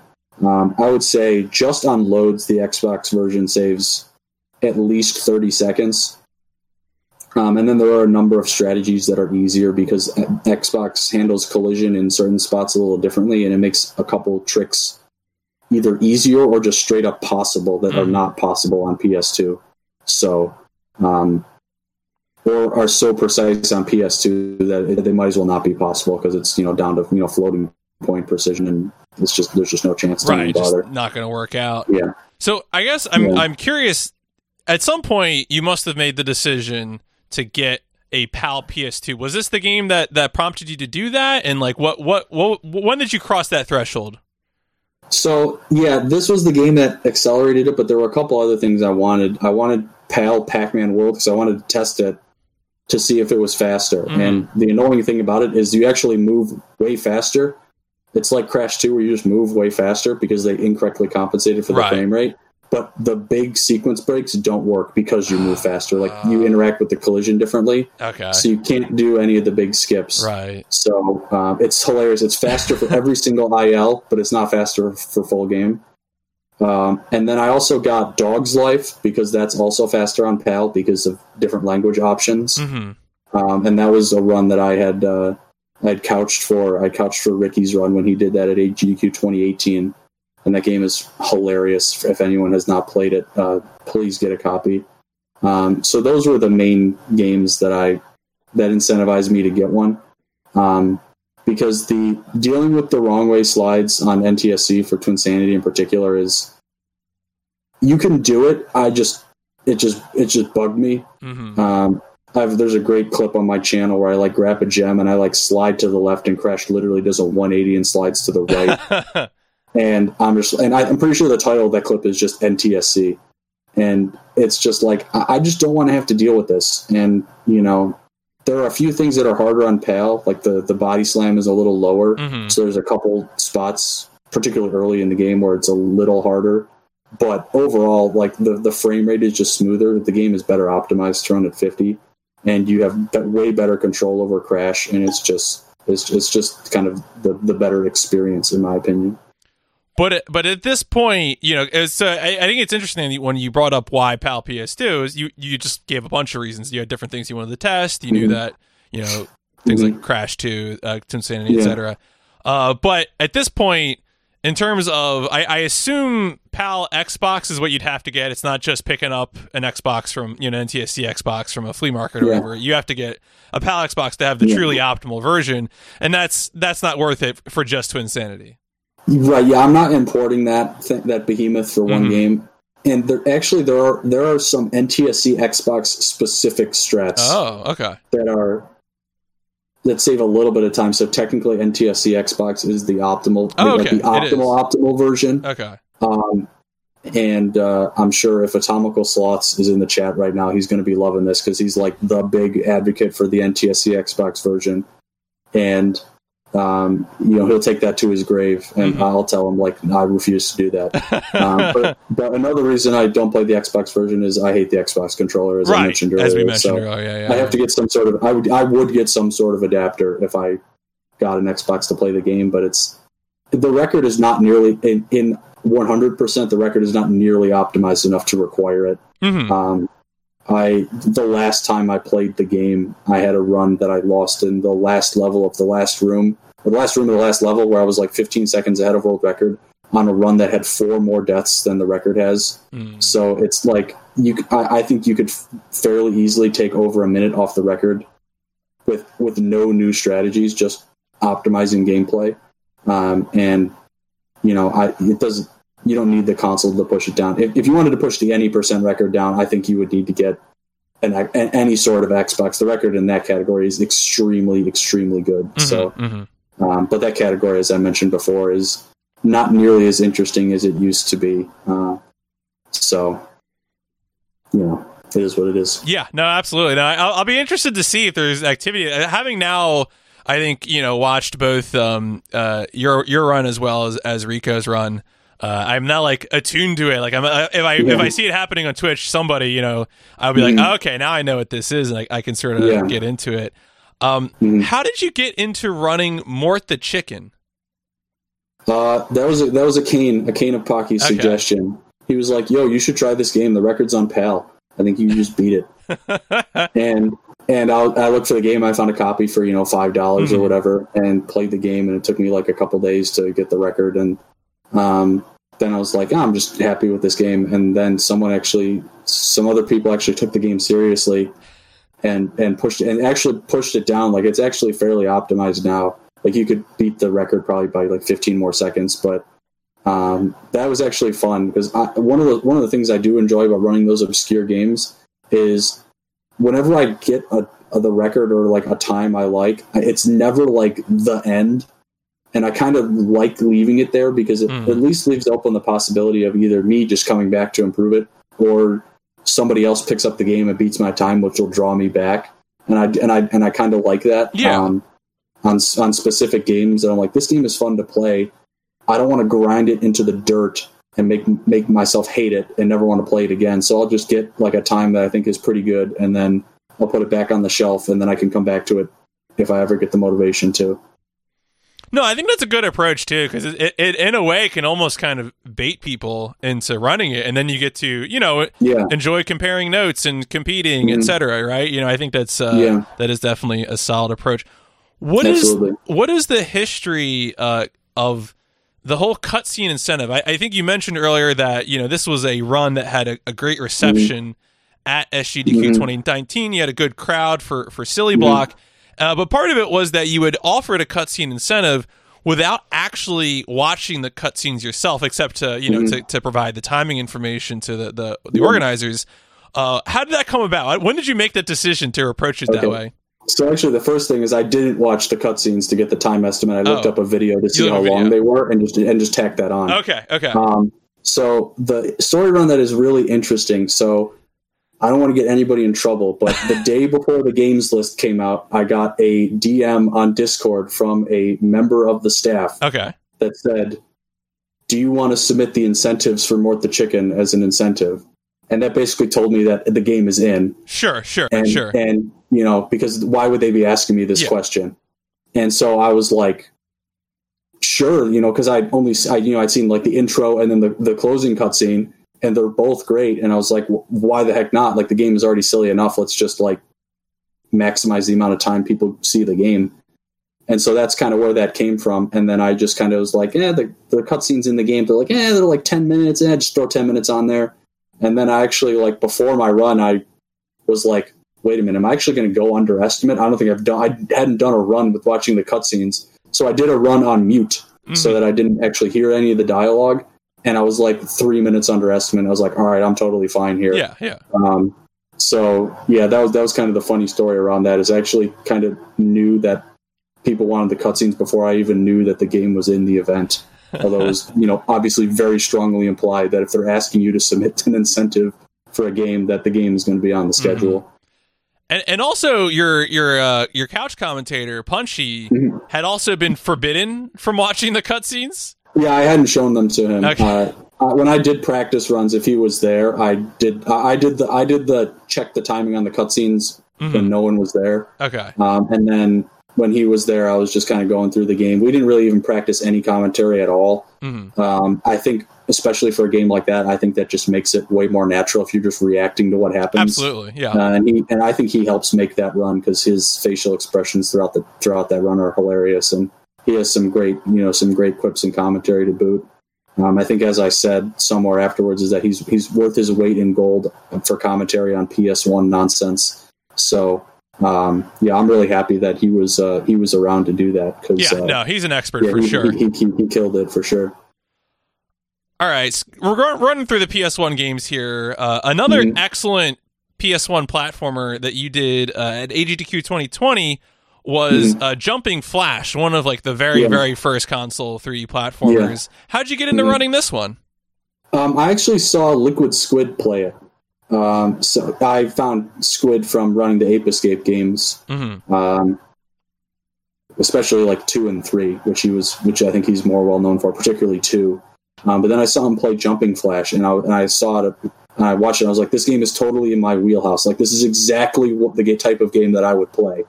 And so he had the old record in that game from 2012 or something was actually reasonably good. And so it actually took him quite a while to beat it. That game is way less forgiving on boss patterns, like they just screw you for no reason. And so I picked that up and ended up pushing the record down, and it's since been obliterated. But I really don't want to go back to that game just because it's fun to play. Like, I think it's a better game than the second one, but the second one controls so much better and is just so much more reliable as a speedrun because the bosses just are far more consistent. That if I ever went back to either of those games, it would probably be 2. Which is also a fun game. It's basically just 1 with bigger levels and better frame rate and better controls. That's basically what it is. So, an interesting thing with versions in this game that I think was explained during commentary is that the version of the game, at least that you were playing at AGDQ 2020, was the Japanese version, but it was the second release of the Japanese version, which in effect had some the same mechanics as the English version. Was that something that was known by the time you got into speedrunning the game, or was that later discovered? Yeah, so it was funny. So I bought Jumping Flash 1 Japanese, on its own, and because it was cheaper, and then I bought Jumping Flash 2, and it came with a second disc, and I didn't realize that was actually Jumping Flash 1. I thought it was the soundtrack. And so I tweeted out a picture. I'm like, yeah, I got these, and then Kane pops in my comments. He's like, you do know you bought 2 copies of Jumping Flash 1, right? And I was like, what are you talking about? I thought this was the soundtrack. And so I now have a Japanese copy of Jumping Flash 1 that just sits on the shelf, and I never play it because I did play it a little bit, and the controls are way worse. The jumping is way worse, and you cannot quit out of the game from the pause menu. You have to reset your console to reset. There's actually, and I didn't play it more than that, but another runner, Javelin, actually explored it a little deeper, and a couple of the levels actually just have different collectible layouts later in the game. So they changed a reasonable amount when they brought the game over here. And then, they just, when they released the second game in Japan, they just took the English version and just put an NTSCJ region lock on it and bundled it with the game. So I guess my recommendation to anyone who's looking into running the first game is just buy the second game because you get the first game for free. And then you also have the second game, so you just get 2 games for the price of 1. Right. No, I mean that's a pretty good deal. If you messed up the first version of the first game that much, just package it with the second game. Exactly. One thing I'm curious about, talking PlayStation speedrunning, a lot of these PS1 games, it's pretty typical for people to, if they're doing it on a hardware, to use a PS2. Are all these games that you're doing fastest speed with, or do some of these games have issues? Yeah. Every single one. Everyone? Okay. The only game that I've ever run that has had issues with FPS is Spyro 3, which is a known issue, and it causes crashes on cutscenes, but because that game is on the Vita and PS TV, you're allowed to run on fastest speed, but you're allowed to open and close the tray to fix cutscene crashes. So if you pop the tray open and close it, it'll actually uncrash the game. So that is allowed just to alleviate that issue, especially since it is really the only way to make playing the game on PS2 competitive with any other hardware in the other categories. But even that's inconsistent. Between model numbers of consoles or specific consoles, the frequency with which you crash in that game is really bizarre. Some people never crash anywhere. Some people crash on every cutscene every time. Some people only crash on specific cutscenes every time. It's there's really no rhyme or reason to it. So it's just allowed to kind of alleviate that. Yeah, my impression from talking to PlayStation speedrunners is that PlayStation is haunted. This is especially the Crash speedrunners. Whenever they talk about Wrath of Cortex load times, it's just the most haunted stuff. Yeah, it's hilarious because the version with the longest load times is the fastest version for speedrunning because you kill one of the bosses easier. So also there's a debug feature that's left over in the first version that's not allowed for runs, which I disagree with. One of the time trials, if you just hit the clock and hit select, it literally just teleports you to the end of the level, but you're not allowed to do that, which is super lame as far as I'm concerned because you're just pressing buttons in the game. It's just you're pressing buttons in the game. But I don't run the game and I'm not a mod of the game, so that's not my decision to make. So yeah. All right. So let's. I wanted to touch on these two mech games I had mentioned. Sure. I forget it was before the podcast, but I'm into a lot of mecha stuff, and I had noticed that Ghost in the Shell and Omega Boost. Actually, a note about this podcast interview series: the first 5 episodes of Overboost are actually entirely about mecha. That was how I started the podcast before broadening it to to sort of be about anything. And so, how did you get into running Ghost in the Shell? So that was another game that Kane showed me at AGDQ. He was like, "Hey, you've played Jumping Flash. You'll like this game. It's made by the same dev team, and I think you'll like it. It plays very similarly." And so he had a setup and had a copy of the game, and so I played through it casually, beat it in like a couple hours. It's not a very long game, which is my main criticism of it, because it's actually extremely expensive. Oh yeah, it's a cool copy. It's hella expensive. So it's really not worth it to buy an American copy. But if you do have an American copy, you can sell it for a ton of money. And so I was like, hey, this game's pretty cool. I'll buy a copy. And so I bought a copy like right after getting home. And one of the interesting things about that is when I picked the game up is that the record had no video. And that kind of irked me too, because I'm like, I don't even have a reference here. So I had to watch like the third place time to get any sort of reference. And as I was running the game, I started thinking like, I don't even think this time is beatable. Like, I think this guy faked the time. But then he showed up in my chat and said like, here's some strats that you need to be doing, or that I remember doing when I played this game, 5 years ago. And so I did end up beating the guy's time. And I was like, all right, well, that makes me happy. And that's one of the kind of side games that I've picked up that actually has had some competition.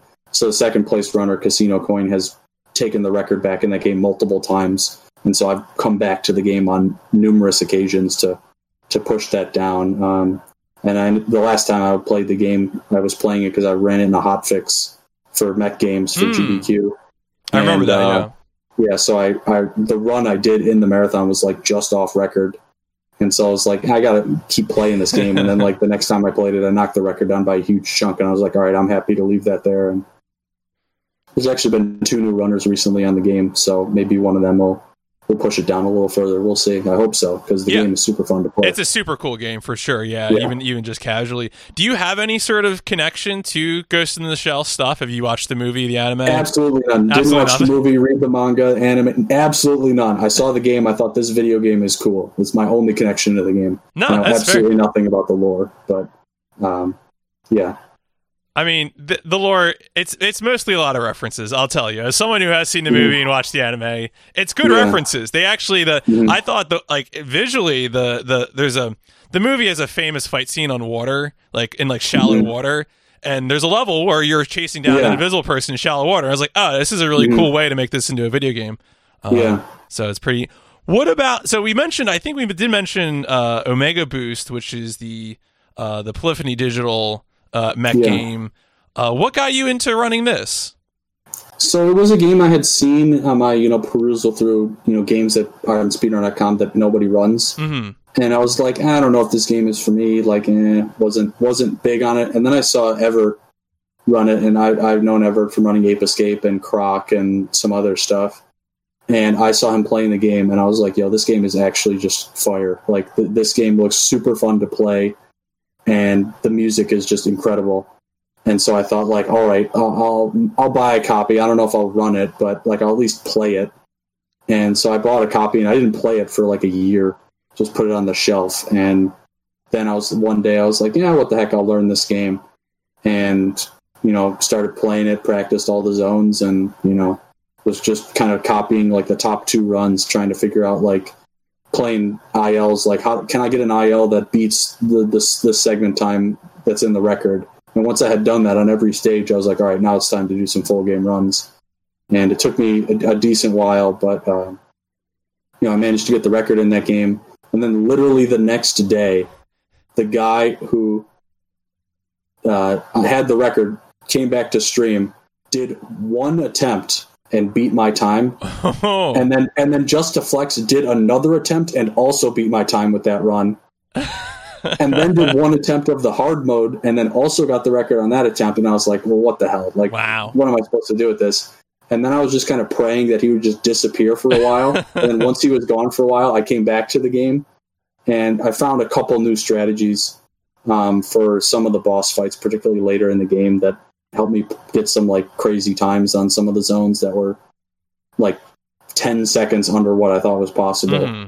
And since that game uses game time because it's just convenient, right? And I ended up, pushing the record down by like 10 seconds or so. It still has some room for improvement, but there's enough nonsense that can happen in that game that I'm happy to leave that one until it gets beaten. Definitely not a game that I would like to grind into the dirt and then never want to play again. Right? Yeah. No, that's definitely, again. We already established how it's nice to have this library of games. So I've mentioned a bunch of games. Are there any speedruns that you've done that we haven't covered, which you would want people to know about? Or you're just like, oh, by the way, this is also a sick speedrun?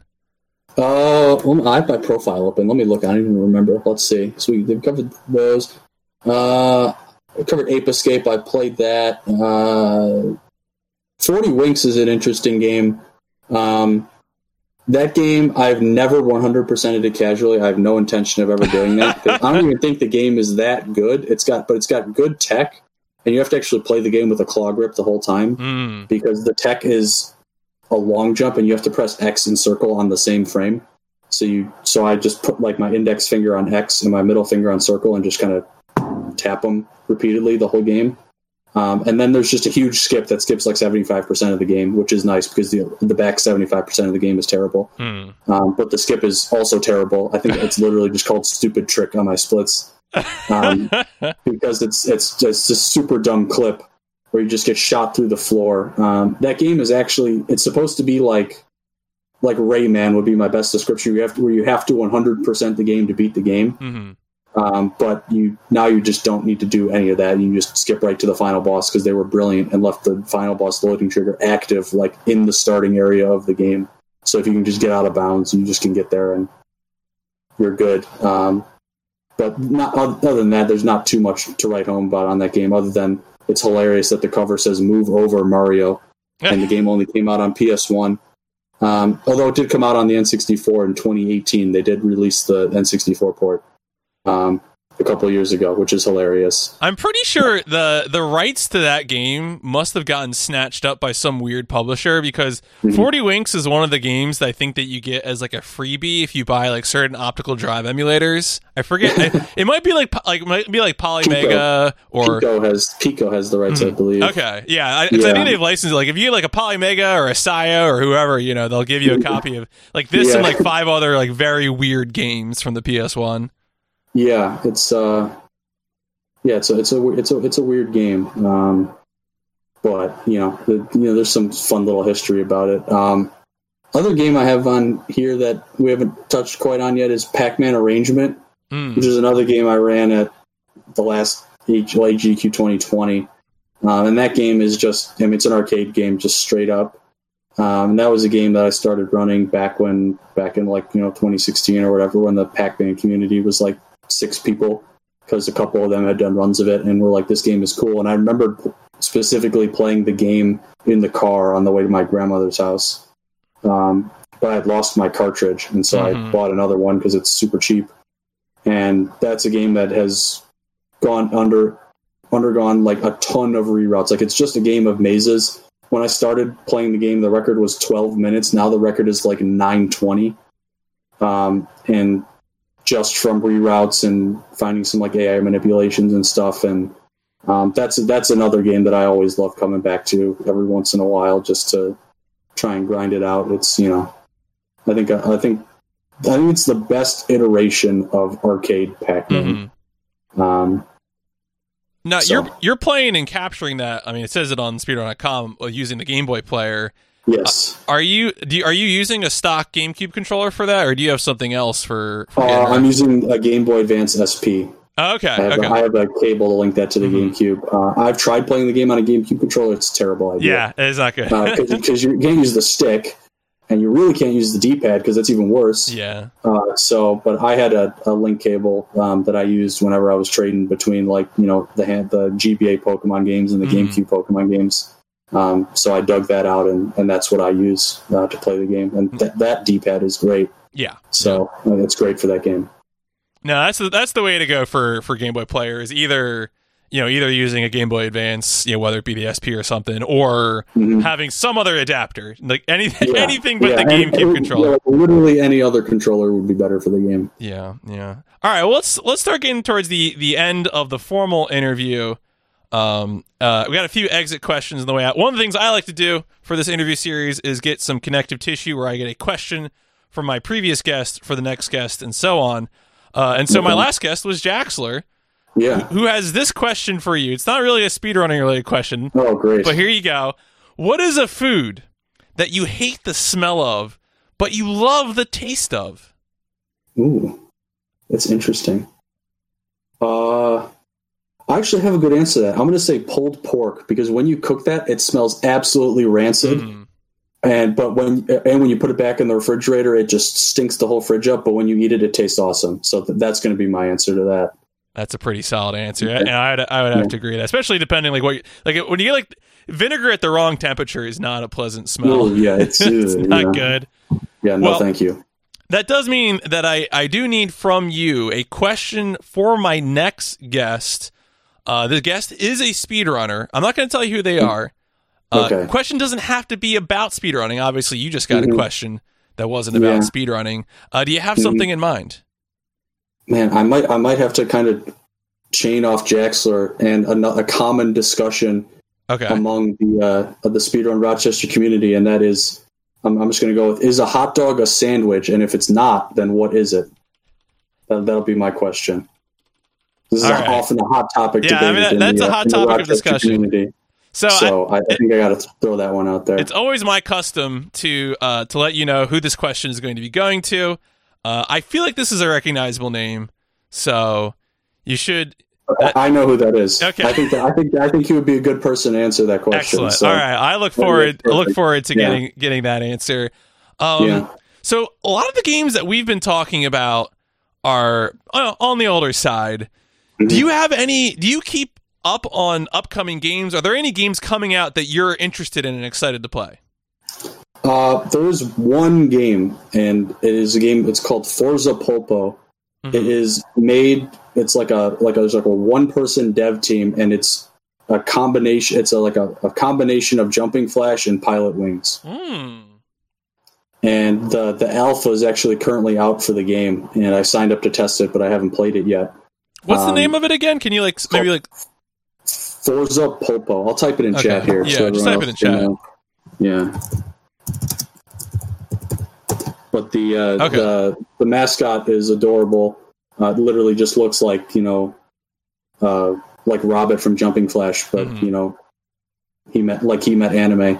It's pretty cool. The game itself has a great vibe to it, from what I've seen and from what I've seen other people play of it. So I'm excited to test that eventually when I have some time, and I'm hopeful that when the full game comes out, it'll be a hit, because it certainly looks like the guy's putting a lot of time into it and taking in some feedback on bugs and ways to improve the game, whether it be quality of life or just other general stuff. So I'm looking forward to playing that when it comes out.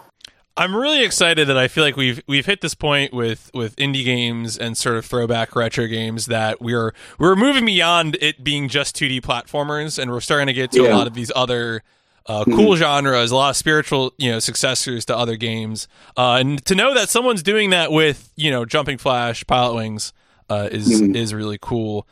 Yeah, absolutely. If you could put more eyeballs on someone, you could say that more people should watch this runner. Who would it be? Ooh, that's a great question. I gotta think of. I was gonna think of the guy who beat me in Jumping Flash, but he doesn't stream, so I can't throw him. I'll shout him out anyways. 666. He's a beast. He runs the Jumping Flash games and Silent Bomber, which is another super cool PS1 game. That's a cool one too. Yeah. But he doesn't stream, so subscribe to him on YouTube, I guess, until he pops some stuff out. Who is underrated?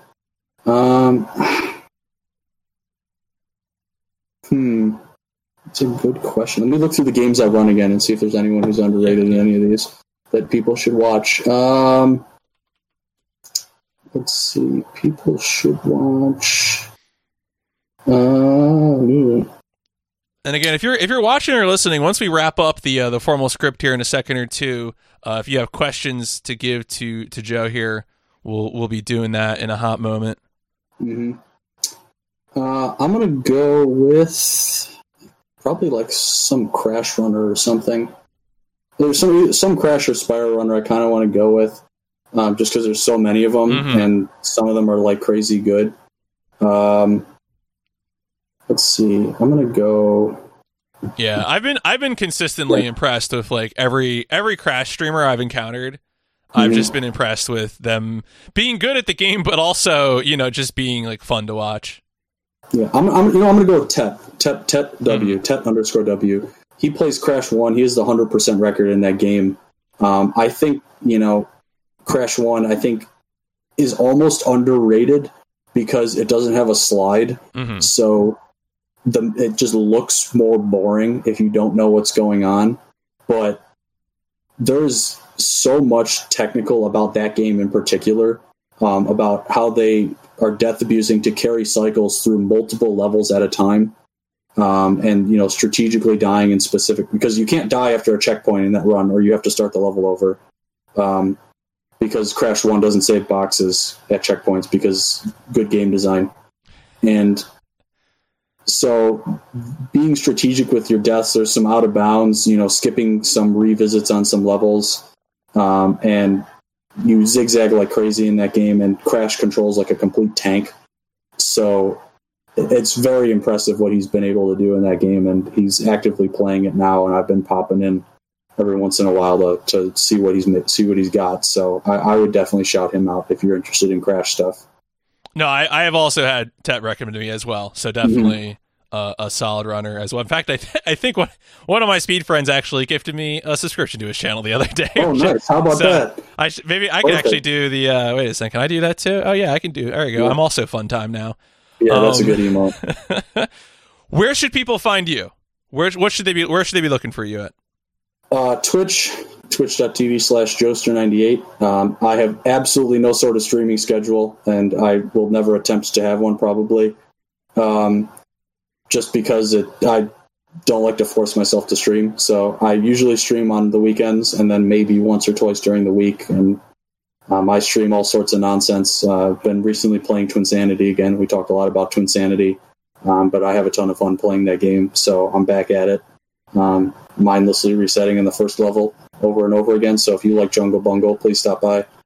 And then I'm also on Twitter at Joester_98. I tweet, every once in a while when something funny happens, IRL, or, something else happens. Not a big tweeter, but, follow me anyways, because everything I tweet is funny. No, that's solid advice. So in a second here, when the bot works correctly, I was like, wait a second, it just output old information. Yeah, please follow Jaxler too. By the way, follow Jaxler too.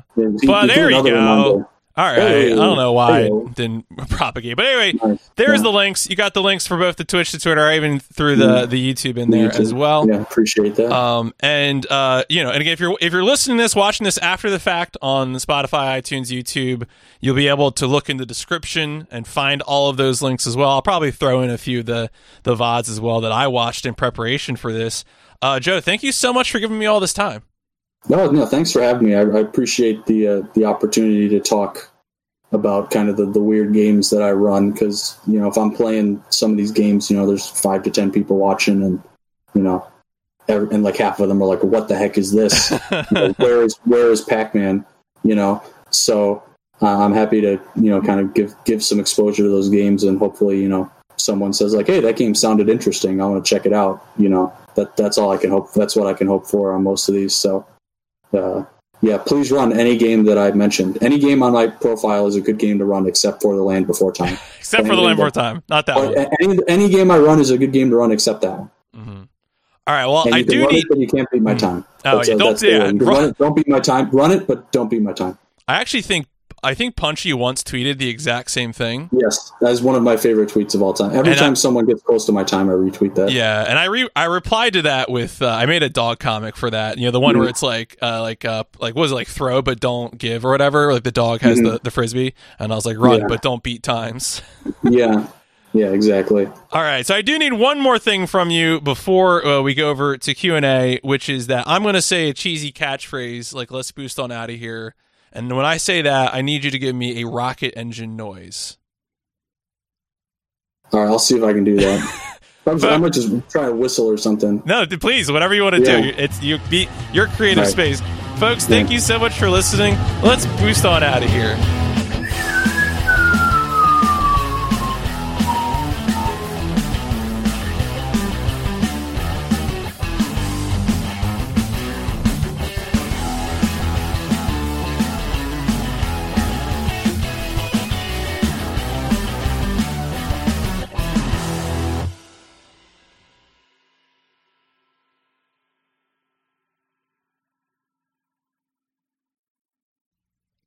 Did that come through? I hope it did. Yeah, actually, most of it came through pretty much. I think maybe the very tail end might have trailed off, but yeah. Anyway, folks, we're still on the front page for at least another 10 minutes. So if you got questions that you want to give to Joe here, please throw them in the chat. I know there's a few of you. I saw some pack attacks, some fun times. There's people out there. Yeah. I'm sure Wingo has some silly question. Come on, Wingo, fire away. What do you got? No, Tet's probably. I need to reach out to Tet soon for doing an interview. Probably, Tet seems like a fun one to talk to. Yeah. Anybody else that you would want to see interviewed? Who would be a good interview? I'll have to think about that. I'll give you an answer before we're out of here. But all right. Albert asks, "Have you ever seen Attack of the Saucermen?" I assume that's a film, or I've never seen that or heard of it. Yeah, Albert. What do you? Is that Albert is an aficionado of weird games? So I've got no information on that. It's a PS1 game. Really? PS1. All right. It's on my list. If it's any good, let me check this out. Was it Attack of the Sauceman? It's Attack of the Saucerman. Yeah. Sorry, I said men earlier. Is this any good? Action game. Oh, it's an action game. Yeah, it's a third-person action PAL game. only. Ooh, that's hot. PAL only and PC. Attention is drawn. Yeah, 29% score. Ooh, it could be good. I'll have to check this out. This could be good. Yeah, that could be. That could be. So I don't think I've seen this one before, but it certainly. Is there a speed run of it? There's no leaderboard, so I can. No leaderboard. There you go. No resources. That's free real estate. Yeah. The long play is 6.5 hours. That could be rough, but maybe it's good. Oh, there's a post on SDA about it. There you go. That's a solid resource. Oh, that's a lead. Better. That's excellent. Yeah. It wouldn't be the first time I went on SDA to get some resources, that's for sure. So I may have to scope that out. No, same. I definitely had that experience. Yeah. I think there was like a whole thread on Shogo when I was doing. It was like a first-person shooter from 1998. So that was fun. Oh man. Usually you get more. Come on, where are the question people here? Someone saying they'll run it but never did. That sounds like a lot of SDA. Yeah, it is a lot of SDA. There used to be threads on SDA where people would request speedruns. That people would be like, I would love to see someone speedrun this. Because I was looking to see if anyone had done stuff on Kalik, and the only mention of like Kalik and speedrun in the same sentence I could find was on SDA. Someone said someone should do a speedrun of Kalik. And I found that person's Twitter, and I was like, all right, if I do a run, I'll tell this person. I'll follow up with them from their SDA post like 15 years ago. But I didn't get a run, so. Yeah. Best pizza topping? I'll have to go with either barbecue chicken or bacon. It's hard to go wrong with either of those. Those are both extremely good. All right, so. I gotta be annoying. Do you like buffalo stuff? Do you like buffalo chicken? Whatever.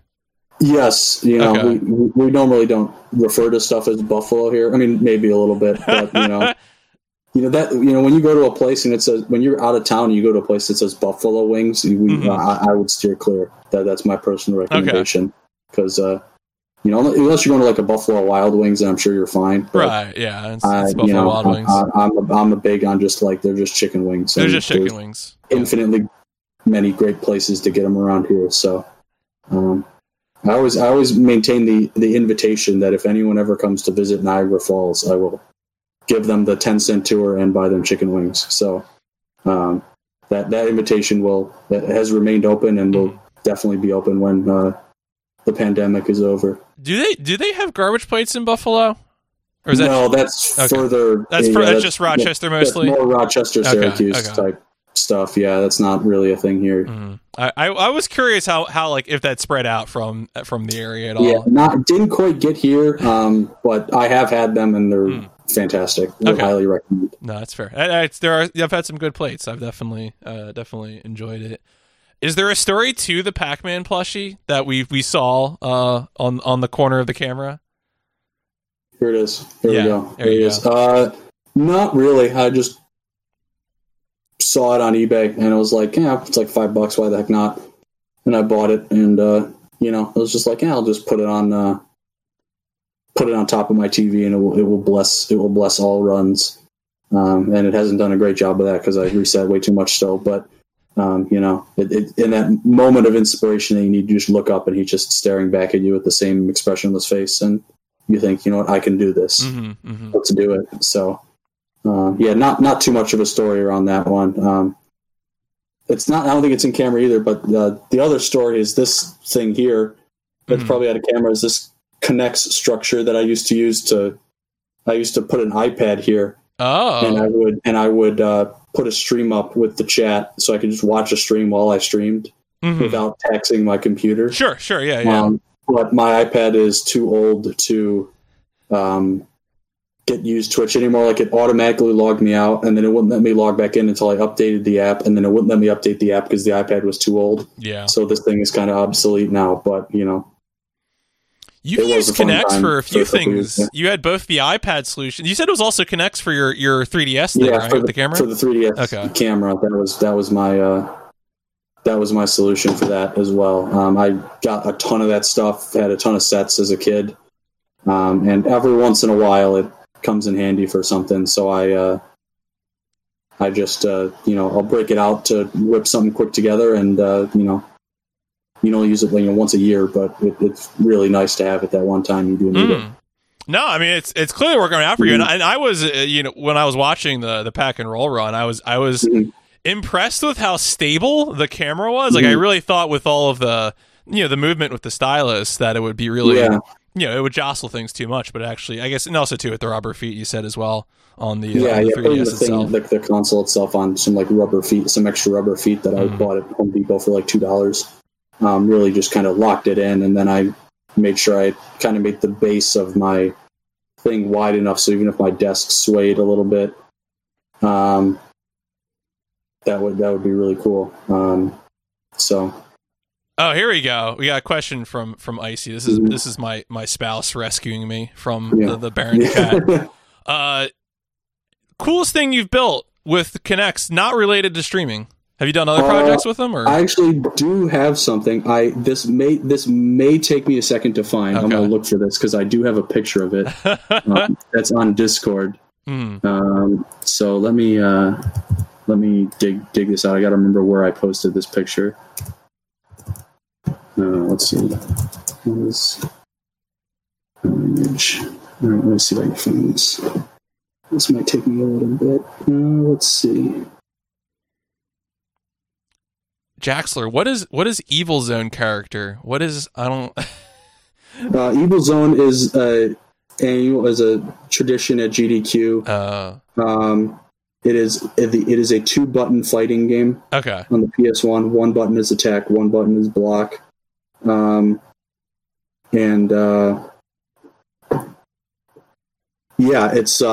we run that tournament all the time. And Gally is always considered the worst character. He's like the only non-viable character, but Jaxler insists on playing him. And he got I think he got third in the last tournament. Oh, so hey, there you go. I think he shut all this up. Okay, I found the image. Okay. Let me let me just open this and then I'll link it in chat here. This is an extremely old picture. And that will be evident based on how I look at it, but I'm going to go with this. I'll post this in chat. All right, let's see what this looks like. Oh, there you go. That's a kit. What is that? What is that supposed to be? I don't know. Just some I believe that is the technical description for that is the Hyperspace Training Tower. Oh, okay. No, that's good. That is the official title of that thing. That sounds official to me. So I built that when I was I don't know, 7 or 8 or however old I am in that picture. That's a really old picture. I remember having to stand on a kitchen chair to get the top of that thing. So yeah, I don't have the pictures in a frame on the wall. So I was like, I'm just going to take a picture of it because I can't find the original. But then my other favorite original picture, which is what I keep on my desk. This is Boy Identifies Dog, 1997, colorized. This is an all-time favorite picture of mine. That's a dog. Yeah, me just pointing at dog. This is dog. All-time great picture. This is dog. One of my favorite pictures. So, yeah. Perfect.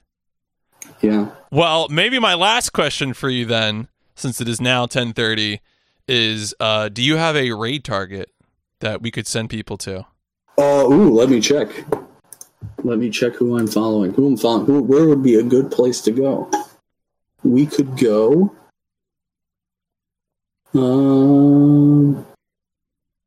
Let's see. Oh, I got a great place. My boy Atomical Sloss is doing Crash Twinsanity 100%. Ooh, okay. I think I saw how that name was spelled. It is just one word underscore the other word. Yeah, Atomical_Sloss. Okay. Yeah, I'll link it. Can I link it in chat? Yeah, get banned by a bot or something? Okay. No, I don't have any bots checking links. Okay. I make my mods work. He's doing twins. He's a big advocate of the Xbox. So, and he just started streaming too. So, cool. 10 minutes ago. So I think that would be perfect. That's perfect. All right. Well, let me queue up that raid. Joe, thank you again so much for all the time. Hopefully, I'll see you around at events in the future. Yeah, absolutely. Thanks for having me. Yeah, hopefully, when we start having stuff back in person again, we can hang and Absolutely. All right. Well, I'm gonna let you go. Bad PS1 game to duel it out. I will. Believe me. Hopefully, one of us will be there running a bad PS1 game for sure. Absolutely. All right. Well, I'll see you later. Have a good night. All right. Take care, man.